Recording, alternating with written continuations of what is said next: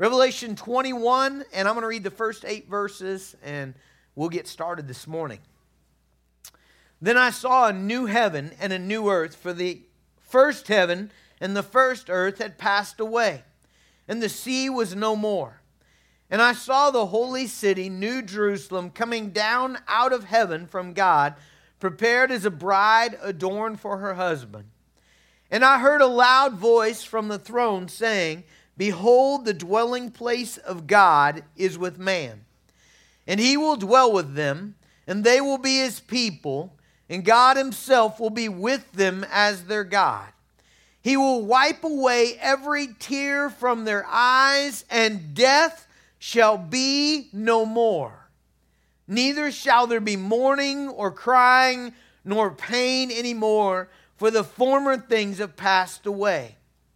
And he who is seated on the throne said, Behold, I am making all things new. Also he said, Write this down, for these words are trustworthy and true. And he said to me, It is done. I am the Alpha and the Omega, the beginning and the end. To the thirsty I will give from the spring of water of life without payment. The one who conquers will have this heritage, and I will be his God, and he will be my son. But as for the cowardly, the faithless, the detestable, as for murderers, the sexually immoral, sorcerers, idolaters, and all liars, their portion will be in the lake that burns with fire and sulfur, which is the second death. Father, we praise you this morning that you have provided a way through your Son Jesus that death can be no more. And Father, I pray that you would stir our hearts to rejoice in the resurrection of Christ, to be joined by faith to it, so that one with you we cannot die. Father, I pray that you would give us great joy in your purposes, in your plan. I pray that you give us great boldness. Father, may we not be found among the cowardly or among the liars. Father, but make us the thirsty and the conquerors. Father, we ask it in Jesus' name. Amen. Death is devastating. I think in America we spend a lot of time and money and mental energy avoiding the reality that death is petrifying. It is terrifying. It is hopelessly tragic without Easter and without Christ. In Job 18:14, he describes death as the king of terrors. But I really believe that there are a lot of people who don't seem to be afraid of death, who ought to be afraid of death. I think there's a whole lot of people whose strategy in life, this is kind of the big strategy, is avoid thinking about the inevitable reality that their life will soon come to an end, and that they are guilty of sin, and then what? I think there's a lot of people who simply don't want to talk about death. They don't want to think about death. They don't want to plan for their death. They simply want to blindly hope that everything will work out okay. There's a great book that we just read. We're actually, Drew has picked it for the Journey Quest book, so it's our leadership camp book for our students. And it's got great stories in it. It's by J.D. Greear. It's called What Are You Going to Do With Your Life? And in it, he quotes Blaise Pascal, and I'm just going to read this to you. This is from Blaise Pascal. He says, he describes our lives like a giant party full of happy people, loud music, and dancing, and during which a monster unexpectedly bursts through the doors, grabs a random partygoer, mauls them in front of everyone, drags their bloody corpse out of the room. Everyone watches this in horror, and after it's over, stares at each other in stunned silence for a few minutes. But then the band kicks back up, and everyone returns to their frivolity, putting the horrendous display out of their minds. This horror is repeated every few moments until it becomes apparent that the monster is eventually coming for everyone in the room. And yet still the party goes on. I mean, when I read that, I thought, that is exactly what happens, isn't it? Like someone dies and there's this jarring, tragic, unsettlingness among everyone. And then, pretty soon the music kicks back up and people start talking and dancing and the party goes on. And then it happens again, and it happens again, and it happens again. And somehow, some way, I think we all think that it won't be for us, but yet it's going to be for us. Death is unavoidable. And in death, there is what I would call irretrievable personal loss. I read that somewhere, and I like that phrase. Irretrievable personal loss. And what do we mean by that? Well, life is the basis of all of our pleasures. So think about this. Friends, family, laughter, love, food, sex, recreation, play, conversation, music, art, stories, travel, beauty. That's life, isn't it? Like all of that is what makes up life, and death ends all of that. And we are shackled to this reality that death ends it all. And no matter the effort that we give to avoiding it all and holding it back and fighting for our life, in the end it will win. And in Hebrews chapter 2, I believe that what the writer says is absolutely correct. In Hebrews 2, chapter 15, it says this. It says that he himself likewise partook of the same things, that through death he might destroy the one who has the power of death, that is the devil, verse 15, and deliver all those through fear of death were subject to lifelong slavery. I think there is some aspect that is true, that we are enslaved to this coming reality in which everything that we cherish and love and live by and everything that we know that makes up life will inevitably be gone, and we'll lose it all. My friends, death is hunting us, and there is ultimately no escape. And you young folks, you don't realize this yet, but us almost 50 folks, we're starting to realize this, that old age is like a preview of coming attractions, okay? Old age is this continual jabbing of this progressive endings in your life. I just realized this the other day. I jumped out of the car and I went to run. You know, I was like in a hurry, and so I went to run, and it was okay. I still ran, but you know what? Those first couple steps reminded me. There will come a day when there will be the end of running for Jason Dirks. Like, you know, it'd just be the end. I'm not saying that I'll die yet, but I'm saying there's going to come a day where there'll be no more running, you know? And there'll come a day where there'll be no more skiing and no more biking, and there's coming a day for all of us where there's the end, right? And it's a progressive ending as we get older. There's the end of romance, and then the end of travel, and the end of beauty, and the end of work, and the end of productivity, and the end of health, and death ends relationships one by one, and we're forced under this increasing number of limitations and restrictions until we die. And my friends, it does not do any good to live in denial of that. I really feel like a lot of folks spend the better part of 80 years simply not thinking about it.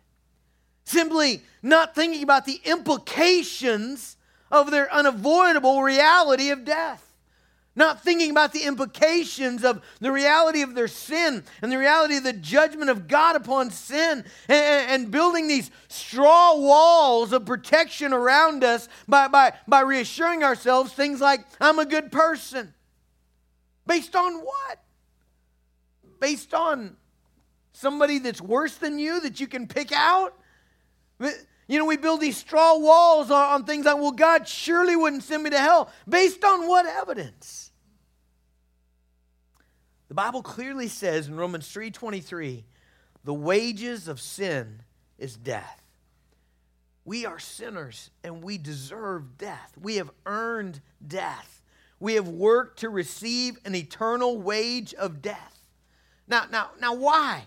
Well, because we're sinners, because we're created in the image of God. We're placed in a world that He has created. The sun rises on us and sets each day because God has told it to. The rains come and the crops grow and the cows calve because God has commanded them all to do so. The planet spins in this perfect rotation. The plants produce our oxygen and filter our CO2. The moon regulates the tide and keeps the ocean in check because God has ordained it so. The Bible says the cells in our body hold together because Colossians 1 says Jesus sustains all things.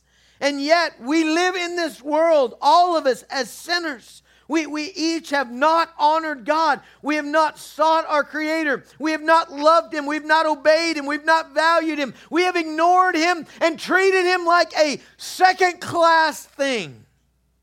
Not the real important things in life. Man, I don't know how anybody can not deny that we've done that. Have we not? We've lived in such a way where like, God, here's really important stuff. You're over here. I'll give you a nod every once in a while, but my allegiance and my honor goes somewhere else. And for most of the people on the planet, the reality is they will live and die ignoring God. They will live and die seeking to be their own God. Day after day after day of rejecting Him, rejecting His Son, whom God gave to save us, to redeem us. My friends, that is sin. And sin has brought death. Hebrews 9:27 says, it is appointed for man to die, and after this comes the judgment. That's our predicament. And yet, in Revelation 21, we read this beautiful phrase, and death shall be no more. And did you hear that? In Revelation 21, we read this time for these people described in this book, and it says, for them there is coming a time when death shall be no more. Now, how can that be? I really want us to think specifically, how can that be? How can there be a people for whom death shall be no more? Okay, so let me just map that out kind of step by step, all right? So number one, God has loved us in our sin and has sent Jesus to be our representative, all right? And so in Hebrews chapter 2, I'm going to begin reading. I'm going to read several verses here. Verse 9 says, but we see Him who for a little while was made lower than the angels. Okay, it's talking about Jesus here, namely Jesus, crowned with glory and honor because of the suffering of death, so that by the grace of God He might taste death for everyone. I'm going to skip to verse 14. Since therefore the children share in flesh and blood, that's us, okay? We live in these bodies, okay? He Himself, Jesus, likewise partook of the same things, that through death He might destroy the one who has the power of death, that is the devil, and deliver all those who through fear of death were subject to lifelong slavery. For surely it is not of angels that He helps, but He helps the offspring of Abraham. Therefore He had to be made like His brothers in every respect, so that He might become a merciful and faithful high priest in the service of God to make propitiation for the sins of the people. All right, so let me unpack all that, all right? God loved us in our sin. He sent Jesus to be our representative. Jesus, who is God, was made like man. He put on human flesh, okay? He experienced all the suffering, all the temptation, all the struggle of this life, and then He died. He plunged into death. Okay, follow me here. Jesus, who are represented, He became man, experienced everything that we have except without sin, and then He plunged into death. And while He plunged into death, the scripture says He made propitiation for our sins. Now, what is propitiation? Propitiation is an atoning sacrifice. In other words, He appeased the wrath of God. He satisfied the righteousness of God. Propitiation is just not a word you use every day, is it? You know? And so I want to make sure that you get this, and so I'm going to give a very imperfect example, okay? Imperfect illustration. Do you hear me saying imperfect here? Okay? Okay, so Jesus' propitiation, okay, satisfied the righteousness of God and the wrath of God, appeased the wrath of God. Okay, let me give you an illustration of propitiation. There was a time years and years and years and years ago where I had been working for several months with not a day off, and my wife really needed me to do some things, and so I said, hey, this day, I'm going to take that day, and I'm going to do all those things you want me to do, and, you know, we'll do this together, and, you know, I just, all that, and so that day came, and I was working in the kitchen in the morning, and I got a call. Was somebody, and they kind of had an emergency, and like, I need you to be here, but it really wasn't an emergency. Anyway, and I was young and dumb, and instead of like just calling one of the other guys, I was like, you bet, yeah, I can do that. It was going to be an all-day deal. I can do that. My wife's listening on the phone, and man, I hung up the phone, and I knew I'd made a mortal error. I'd really had made a terrible, terrible mistake. I was trying to justify it by, well, I'm following Jesus on him, doing his work, But I could tell it was bad. It really hurt her. And I tried to reverse the deal, and she was like, no, I don't even want you to be here. You just go do your thing. Just go do your thing. Whatever, But I could tell she was really mad. And so I left, and I went up to church. I told Andrew what had happened. He's like, dude, I'll go do that deal. He's like, you go fix that deal. And so I thought of those Old Testament stories. You remember where Esau and Jacob, they had that terrible fallout, and they hadn't seen each other for a long time, and they're going to see each other again, and Jacob's afraid that Esau's going to kill him. And so do you remember what he does? He sends presents. You remember that? Like in the story, like he sends some sheep, and then he sends some cattle, and he sends all this stuff in front of him, every 10 minutes he sent. And so I went out and I bought all the snack stuff that my wife likes, and a Diet Coke, and what she wants from Sonic, and I just had all this stuff, and I would come and I'd put it on the door. We used to do this as kids, and you ring the doorbell and run, So this was back when I could run. I'd ring the doorbell, I'd put that deal on there, and I'd run, and I did that every 10 minutes or so, and finally she called me. She's like, God, quit, come on, it was a propitiation, okay? You see what I mean? It satisfied the righteousness required, and it appeased the wrath of Emma, okay? Does that make propitiation better in your mind? Do you see what happened? Jesus plunges into death, and he becomes the atoning sacrifice, okay? He satisfies the righteousness and justice of God because he is righteous. And he dies to pay the penalty for our sin. And the value of Jesus Christ, it satisfies the righteousness of God and appeases his wrath. In Jesus' death, he dealt with our sin. You see, 1 Corinthians 15, 54 through 56, let me summarize it. It says that sin is the power of death.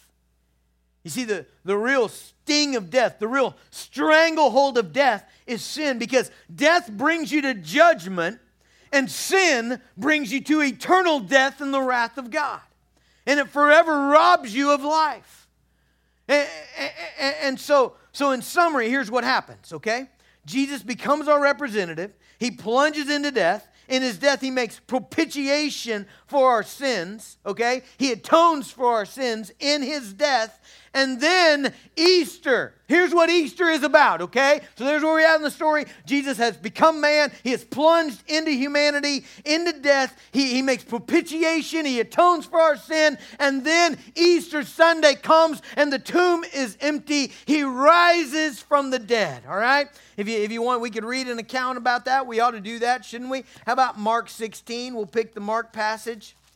In Mark chapter 16, I'm going to read it quickly. When the Sabbath was past, Mary Magdalene, Mary the mother of James, and Salome brought spices so that they might go and anoint him. And very early in the first day of the week, when the sun had risen, they went to the tomb, and they were saying to one another, "Who will roll away the stone for us from the entrance of the tomb?" That's their biggest problem, they think, rolling away the stone, okay? And looking up, they saw that the stone had been rolled back, and it was very large. And entering the tomb, they saw a young man sitting on the right side, dressed in a white robe, and they were alarmed. And he said to them, "Do not be alarmed. You seek Jesus of Nazareth, who is crucified. He has risen. He is not here. See the place where they laid him. Go and tell his disciples and Peter that he's going before you to Galilee." Jesus rises from the dead, okay? Okay, now here's where it gets really, really, really good for you and I, okay? Jesus rises from the dead, and the gospel is that by faith, by turning away from sin, turning away from this ignoring of God and treating him like a second-class thing, turning away from that and turning in faith to Jesus Christ, that he is your life, that he can be trusted, repenting of sin. By faith, we can actually be joined to Jesus' death, joined to his burial, and joined to his, here's where it gets good, his resurrection life. Let me read you Romans chapter 6, verses 5 through 9. For if we have been united with him in a death like his, we shall certainly be united with him in a resurrection like his. We know that our old self was crucified with him in order that the body of sin might be done away with, so that we would no longer be enslaved to sin. For one who has died has been free from sin. Now, if we have died with Christ, we believe that we will also live with him. Okay? We are joined. By faith, you can be joined to Jesus' resurrection life, who will never die. Hebrews 7:16 says Jesus is alive through the power of an indestructible life. Jesus says of himself after his resurrection in John chapter 1, as he appears to John on the island of Patmos. In verse 17, John, it says, when I saw him, I fell at his feet, though dead. But he laid his right hand on me, saying, fear not, for I am the first and the last. Verse 18, and the living one. I died, and behold, I am alive forevermore, and I have the keys of death and Hades. Now, put that together in your mind. If we are joined to Jesus' resurrection and Jesus will never die, Jesus is alive with an indestructible life, then we can be alive forevermore. Did you follow that progression? Jesus becomes man. He plunges into humanity perfectly, plunges into death, makes propitiation for our sins, rises from the dead, and now you and I can put our faith in him. We can be born again. We can be joined to his resurrection life. Philippians 3:21 says that someday, if you're joined to his resurrection life, you'll have a resurrection body, that you might live in the new heavens and the new earth forevermore. And it is in that context that Revelation 21 tells us, and death shall be no more. That's why death shall be no more. Because those who Revelation 21 is talking about are joined to the resurrected Christ. And so they cannot die. Now, what will that be like? Well, I think this is the most exciting thing. So there's a bunch of stuff we could look at here, but I'm going to focus on like verse 3 and verse 4. Okay, so listen to this. Revelation 21:3, and I heard a loud voice from the throne saying, behold, the dwelling place. Okay, your Bible may say tabernacle. Okay, it's a place where you dwell. The dwelling place of God is with man. There's one. He will dwell with them. That's two. They will be his people. That's three. And God himself will be with them as their God. Now, four times in a row, basically, the glory of heaven is explained to you as you will dwell with God. God will be with you, okay? God is at the very center of eternal life. Whenever I hear people talking about heaven as streets made of a certain gold and gates of pearl and grandma there, I think all that may be true, but all that is really insufficient, okay? That really falls short of the glory of heaven, because the glory of heaven is the reality that God will dwell with us. And my friends, that is life at the highest level imaginable. Okay, life now, like that we're living it now, physically, okay, it's good. There's some great things about this life. There are blessings about this life. We're creating the image of God. We're living in our Creator's world. We're enjoying the blessings of his gifts. Acts 16:28 says, in him we live and move and have our being. James 1:17 says, every good and perfect gift comes down from him, okay? But sin mars and it destroys and it corrupts and it ruins and it brings misery to this life. But in the resurrection, we will dwell with God. 4 times he said that. I will be with you. I will dwell with you. Now, what is that like? Well, Psalm 16:11 says this, in your presence there is fullness of joy, and at your right hand there are pleasures forevermore. Jesus said in John 14:6, I am the way, and I'm the truth, and I'm the life. God will be the center and source of our eternity. In fact, if you look at Revelation 21, beginning in verse 22 and 23 and 24, it says this, and this is right out of Isaiah 60, by the way. And I saw no temple in the city, for its temple is the Lord God the Almighty and the Lamb. And the city has no need of sun or moon or to shine on, for the glory of God gives its light, and the lamp is the Lamb. Okay, there's no temple because God is there. There's no need for sun or moon or light because the glory of God blazes throughout the heavens and the new heavens and the new earth. Okay? So God is the center of it, and the implication of that is in verse 4, okay? So what will life be like here? Well, maybe this is the best description. Verse 4 says, he will wipe away every tear from their eyes, and death shall be no more. Neither shall there be mourning or crying or pain anymore, for the former things have passed away.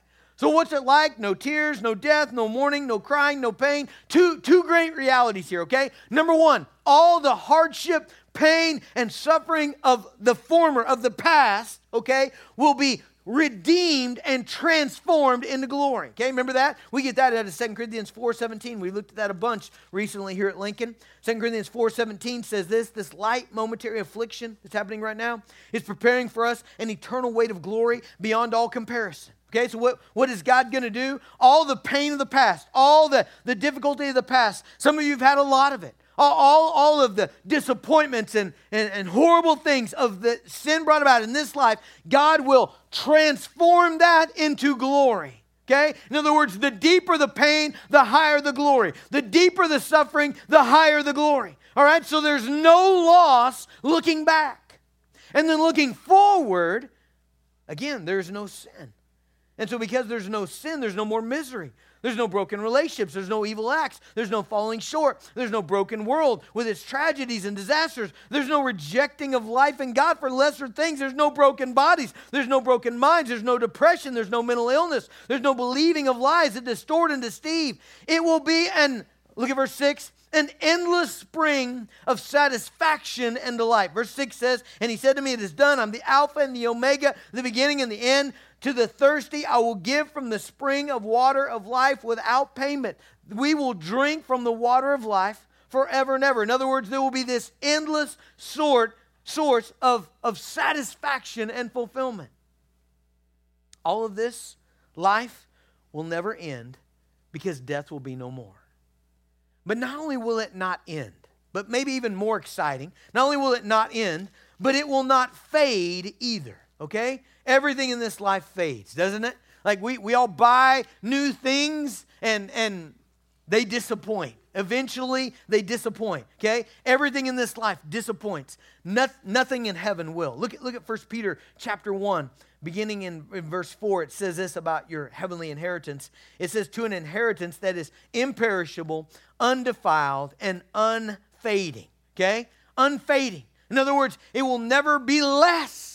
It will never be less. The glory of God will always be more. How is that even possible? It's possible because the Bible tells us in Ephesians chapter 2, listen to what God's going to do. Ephesians 2:7 says, so that in the coming ages he might show the immeasurable. What does immeasurable mean? It means you can't measure it. Right? You can't, like if you try to say how much of this is here, you can't ever get to the end. There's not a tape measure long enough. There's not a scale big enough, okay? It is immeasurable. It says in verse 7, in the coming ages he might show the immeasurable riches of his grace and kindness toward us in Christ Jesus.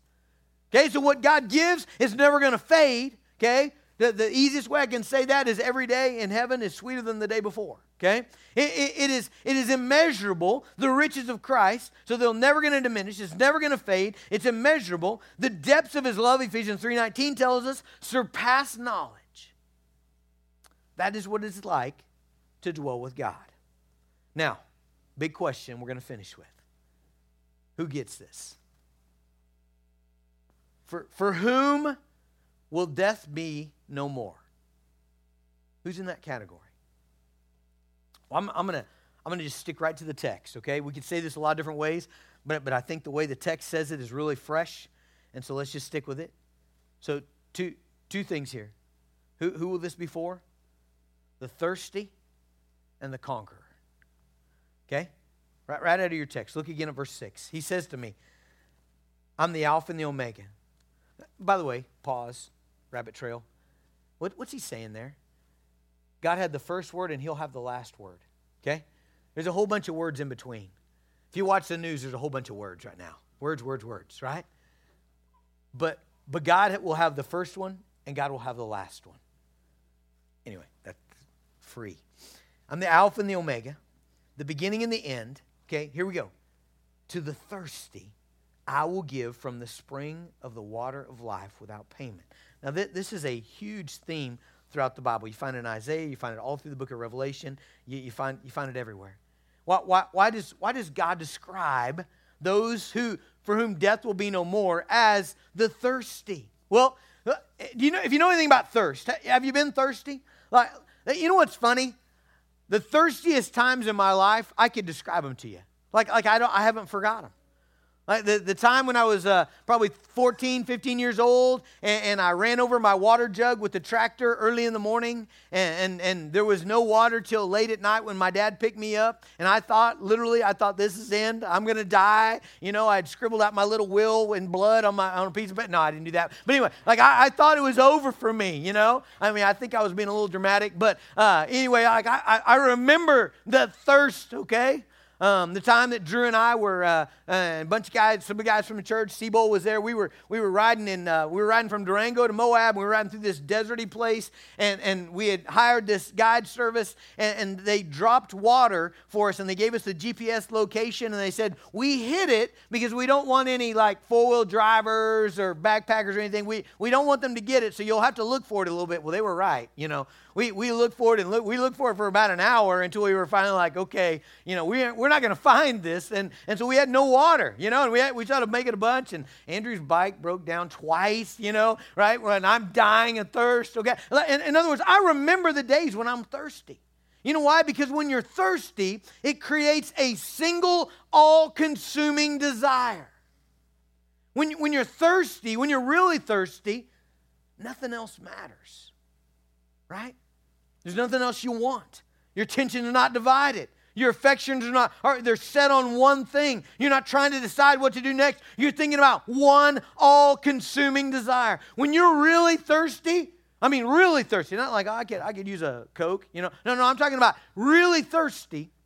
You're not tempted to like finish up some errands before you go get a drink. You're not tempted to watch your favorite show or take a nap or go to the bank or quit. No, you're going to quench your thirst.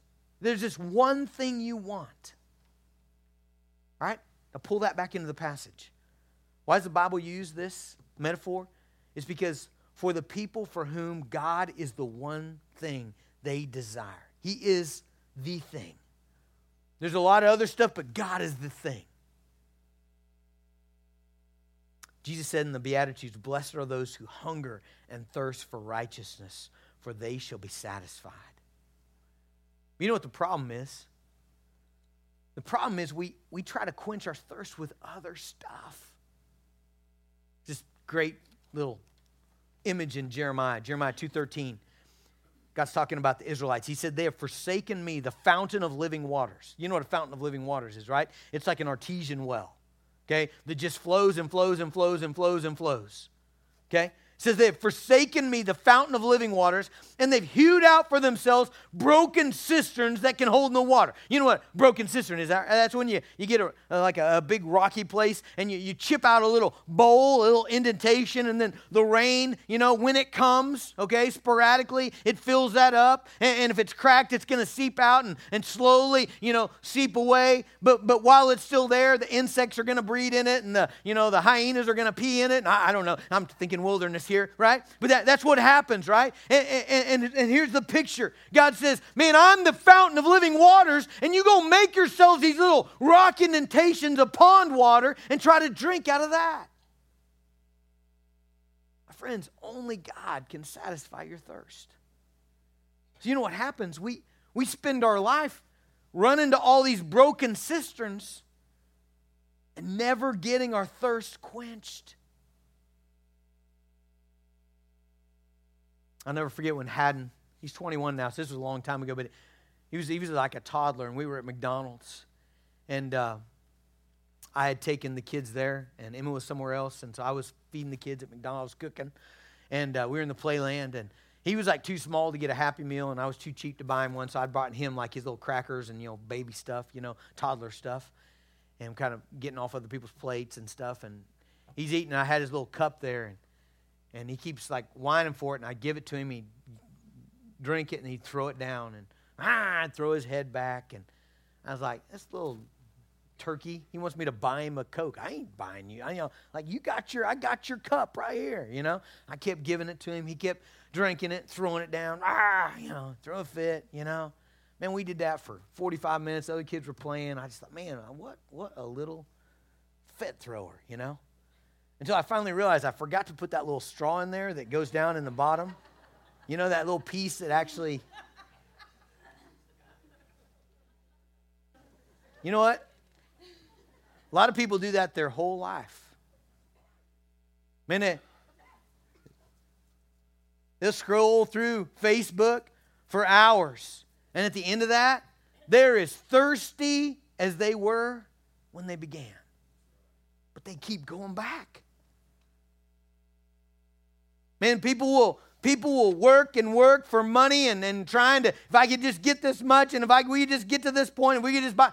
Man, I tell you what, if there's ever anything that ought to proven that wrong, it's the last couple months. Man, there has been more money given away for free than in the history of the world. And I haven't seen any change in people's desires being satisfied. In fact, interesting thing, we have seen no decrease in our benevolence or shelter ministry at all. Like if there ever a time that something would have solved something, you would have thought that. You know why? Because only God satisfies. Are you thirsty for Him? Are you thirsty for Him? And there's this great exchange in John 4. By the way, season 2, The Chosen, comes out today, 7 p.m. Make sure you grab it, okay? Man, so good, so good. I watched the woman at the well scene this week. And man, I'm telling you, that may be the finest 5 minutes of television ever created. Man, it's good. But here's what Jesus said to the woman at the well. Jesus answered her in verse 10, John 4:10. If you knew the gift of God and who it is that says to you, give me a drink, you would have asked Him, and He would have given you living water. Jump down to verse 13. Jesus said to her, everyone who drinks of this water will be thirsty again. There's everything in this world. But whoever drinks of the water that I give will never be thirsty again. The water that I give him will become in him a spring of water, welling up to eternal life. That's really what Revelation 21 said, wasn't it? In verse 6, to the thirsty I will give from him the spring of water of life without payment. Jump over to the next chapter, 22:1. The angel showed me the river of the water of life, bright as crystals flowing from the throne of God and of the Lamb. Man, is God just talking about water there? I don't think so.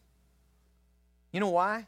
Because Psalm 36:8 says, you give them drink from the river of your delights. Man, can you imagine, guys, can you imagine this huge river running through heaven that is full of delights? And we drink from it forever. For whom will death be no more? For the thirsty. Some of you want that, and sadly, some of you probably still don't. For the thirsty. And number 2, real quickly, the conqueror.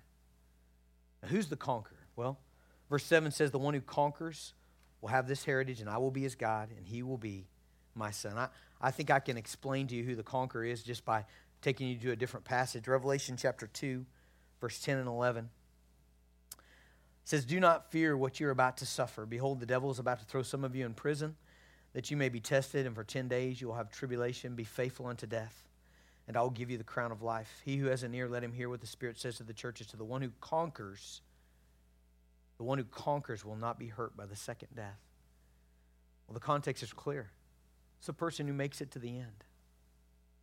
Do you have any idea how many people start out Christianity? They start out a profession of faith, and then they don't finish. They stop believing. They stop trusting. They fall away. They get distracted. They get bored. They get whatever.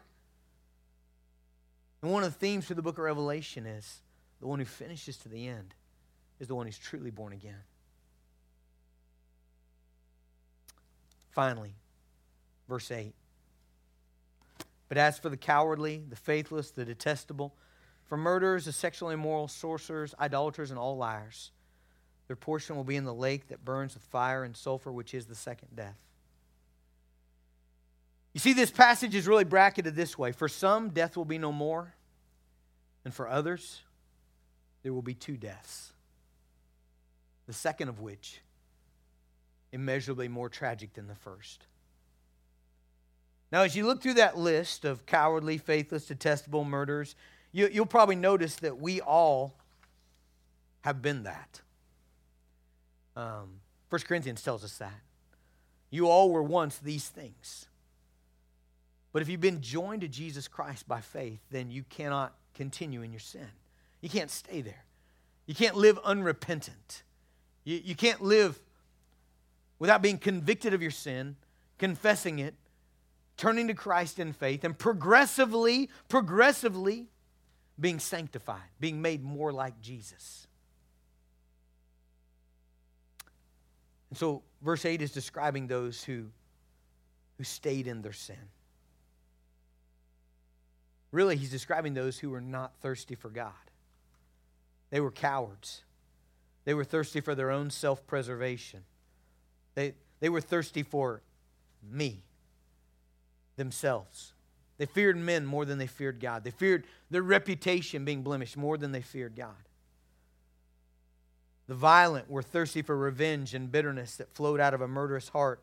Some were thirsty for sexual immorality. Others were thirsty for idols of all types. Some were thirsty in that they had no desire for truth. Their thirst was to make up their own reality, to be their own truth.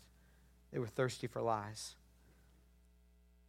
And these will die another death. After judgment, they'll be cast in the lake of fire, which the easiest way for me to describe for you hell is just it's a place where God is not. Right? What's heaven? We just read it. Verse 4. It's a place where God is. Right? He dwells with you. He dwells with you. He dwells with you. He dwells with you. That makes a point. What is hell? It's a place where He's not. It's really the moment where God gives people what they have wanted their whole lives. People who have lived in this life and said, I am not interested in you. I'm not interested in you. I don't want that stuff. I want as little of that as possible. If I've got to have a little, I'll stomach it. But I really don't want, I really want something else. And it is the final moment where God says, okay, you're apart from me forever. That's the second death. My friends, if you are joined to Jesus Christ in a faith relationship, man, you're able to stare death in the face. Because for you, there's coming a time where death will be no more. But if you're not joined to Christ, please hear me out. Please, for even a moment, would you give me your attention and would you consider the reality that you're going to die? And that your only hope is to be joined to the one who became man, who plunged into death, who made propitiation, who made payment for your sin, and who rose again, and now who offers you life. Nothing else will quench your thirst like Jesus. Right now. Man, seek Him. Pursue Him. Don't drink of what the world offers. There's nothing ultimately satisfying there. Come to Jesus. Let me pray. Father, I just thank You for the work that You have accomplished for us on the cross. So thank You, Jesus, for rising from the dead. Thank You, Jesus, that Easter is our joy because You are alive. And because You live, God, we can live. We can live forever. We can live with You in fullness of joy and pleasures forevermore. God, that is so good. God, it goes beyond my imagination. Father, I want it. And God, I pray that You would make the people in this room to want it. Father, put it in us to go after You today, to have more of You today. Father, we ask it in Jesus' name. Amen.